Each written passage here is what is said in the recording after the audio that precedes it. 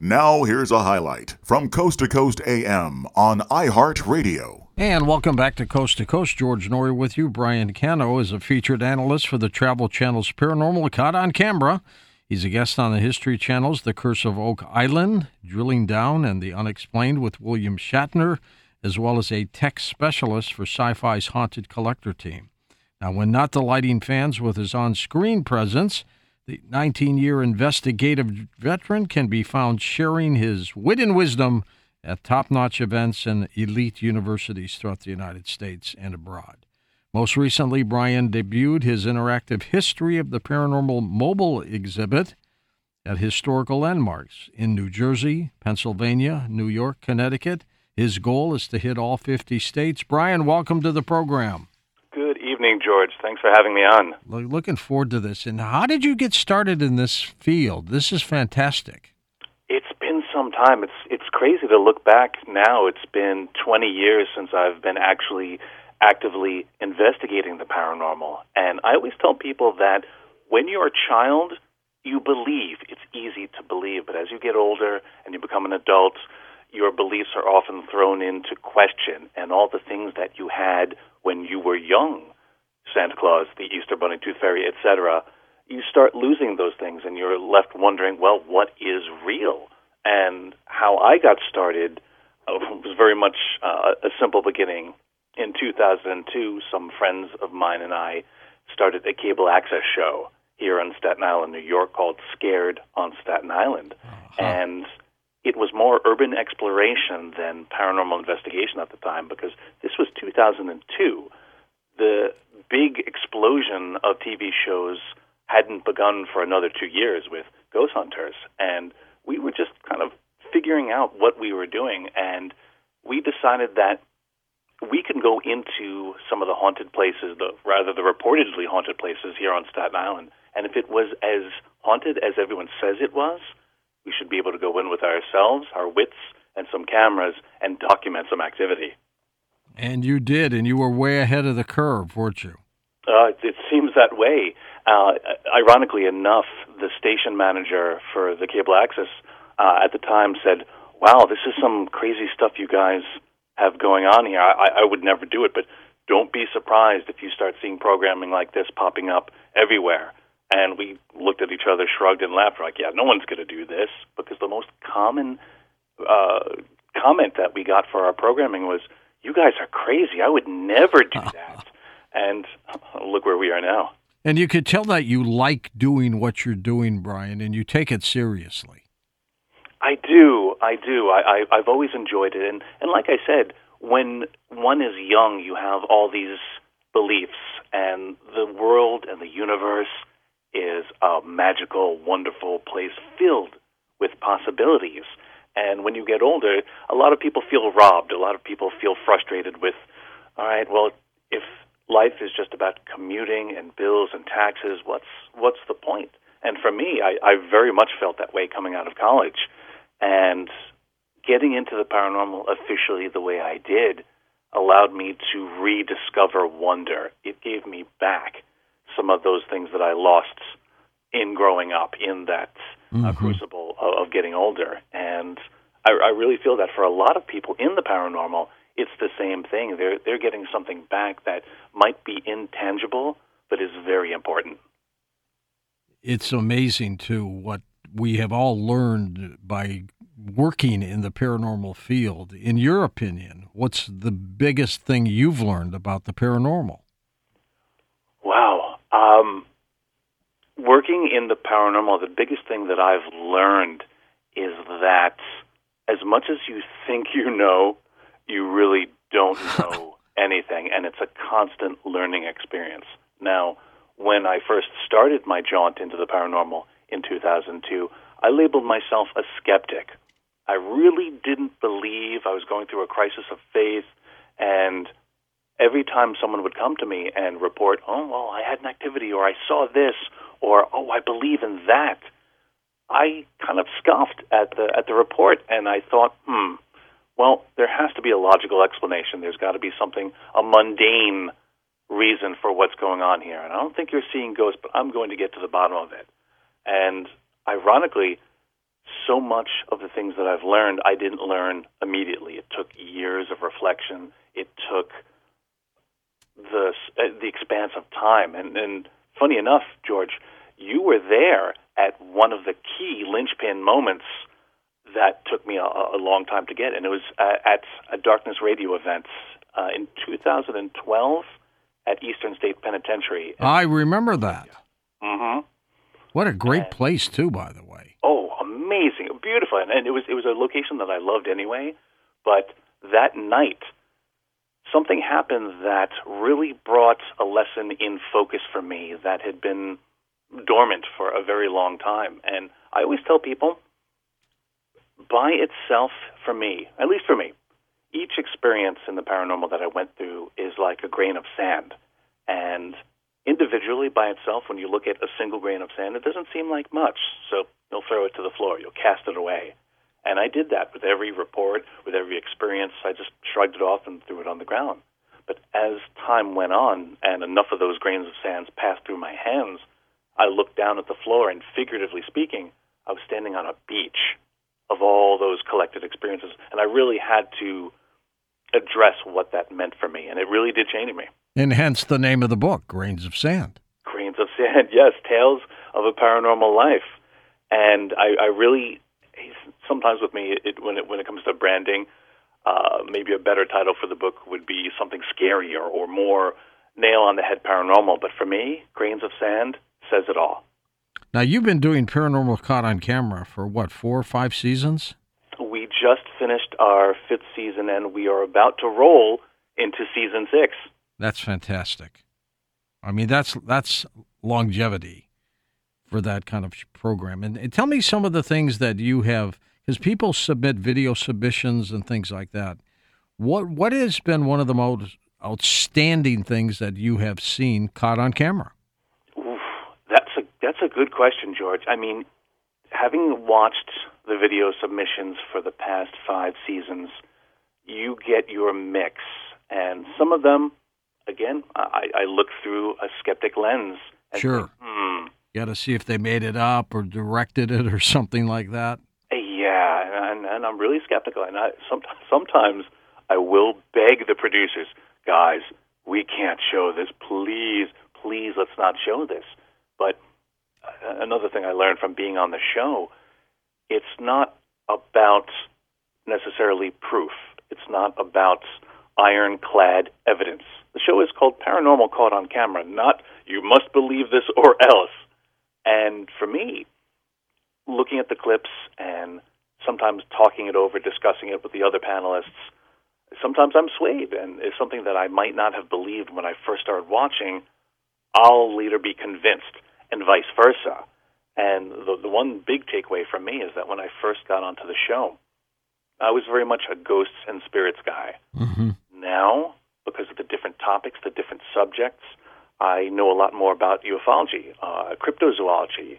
I'm better versed to be able to give an educated opinion in several different fields under the umbrella of the paranormal. And the show forced me to do that as I did research for each clip. Have you ever been hurt on that kind of a show? You mean with the way producers in the paranormal have a temporary alliance, but then sometimes go awry? Sometimes it goes awry.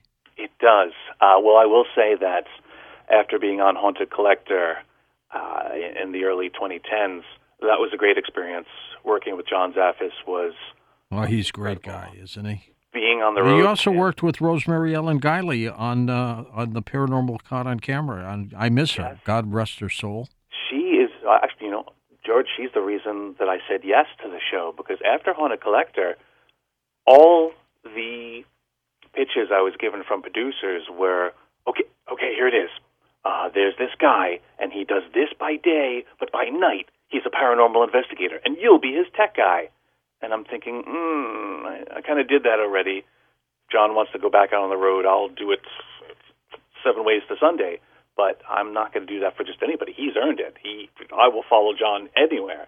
But when I saw the casting list for Paranormal Caught on Camera, and I saw Rosemary Ellen Guiley's name, I said, okay, I'm in. If Rosemary said yes to this, I will do it. Back in 1996, Brian, I'm doing my local show in St. Louis. I'm called the Nighthawk, but I'm doing similar things that we're doing now on Coast to Coast. Same kind of guests, and I was looking for someone unusual, so I went to the bookstore, and I'm in the occult section, and I see a book called The Encyclopedia of Dreams by Rosemary Ellen Guiley. So we put her on the air back in 1996 locally, and she was an instant success. I mean, she was just perfect. And when I started doing Coast to Coast on a regular basis in 2003, we brought her aboard as a regular guest, and she became a friend to all of us. And I can't tell you how much we miss her. Yeah, she was a fountain of knowledge. She was a mentor of mine, a good friend, and I've said this a lot, that I hope that in continuing to do the show, in being out there on the road, teaching everything that she's taught me, that some more people will be introduced to her and her books. And literally every time I go into a bookstore, I will go to the supernatural section and I'll look for one of her encyclopedias. Yeah, absolutely. She was, and her husband Joe, great guy. Yeah. I miss her. A big loss to the paranormal. Oh, huge. Yeah, huge. And then, heck, we had another one, Stanton Friedman, who... Oh, yeah, he was such a sweetheart, such a nice guy. And here's another great story there. He was my first radio interview when I was 21 years old, back in 1971. My first radio interview was Stanton Friedman, and I just remembered him all along the line, and then all of a sudden I'm doing this program. I'm doing a live show in Columbus, Ohio, and he's one of the guests. And he looked fine, he felt fine, and on the way home through the airport, on his way through Toronto, he drops dead of a heart attack. Oh. And so, ironically, he was my first radio interview. I was his last interviewer when he died. Oh, wow. Gosh. I remember hearing about that, and I only had the chance to appear at a convention with Stanton just once.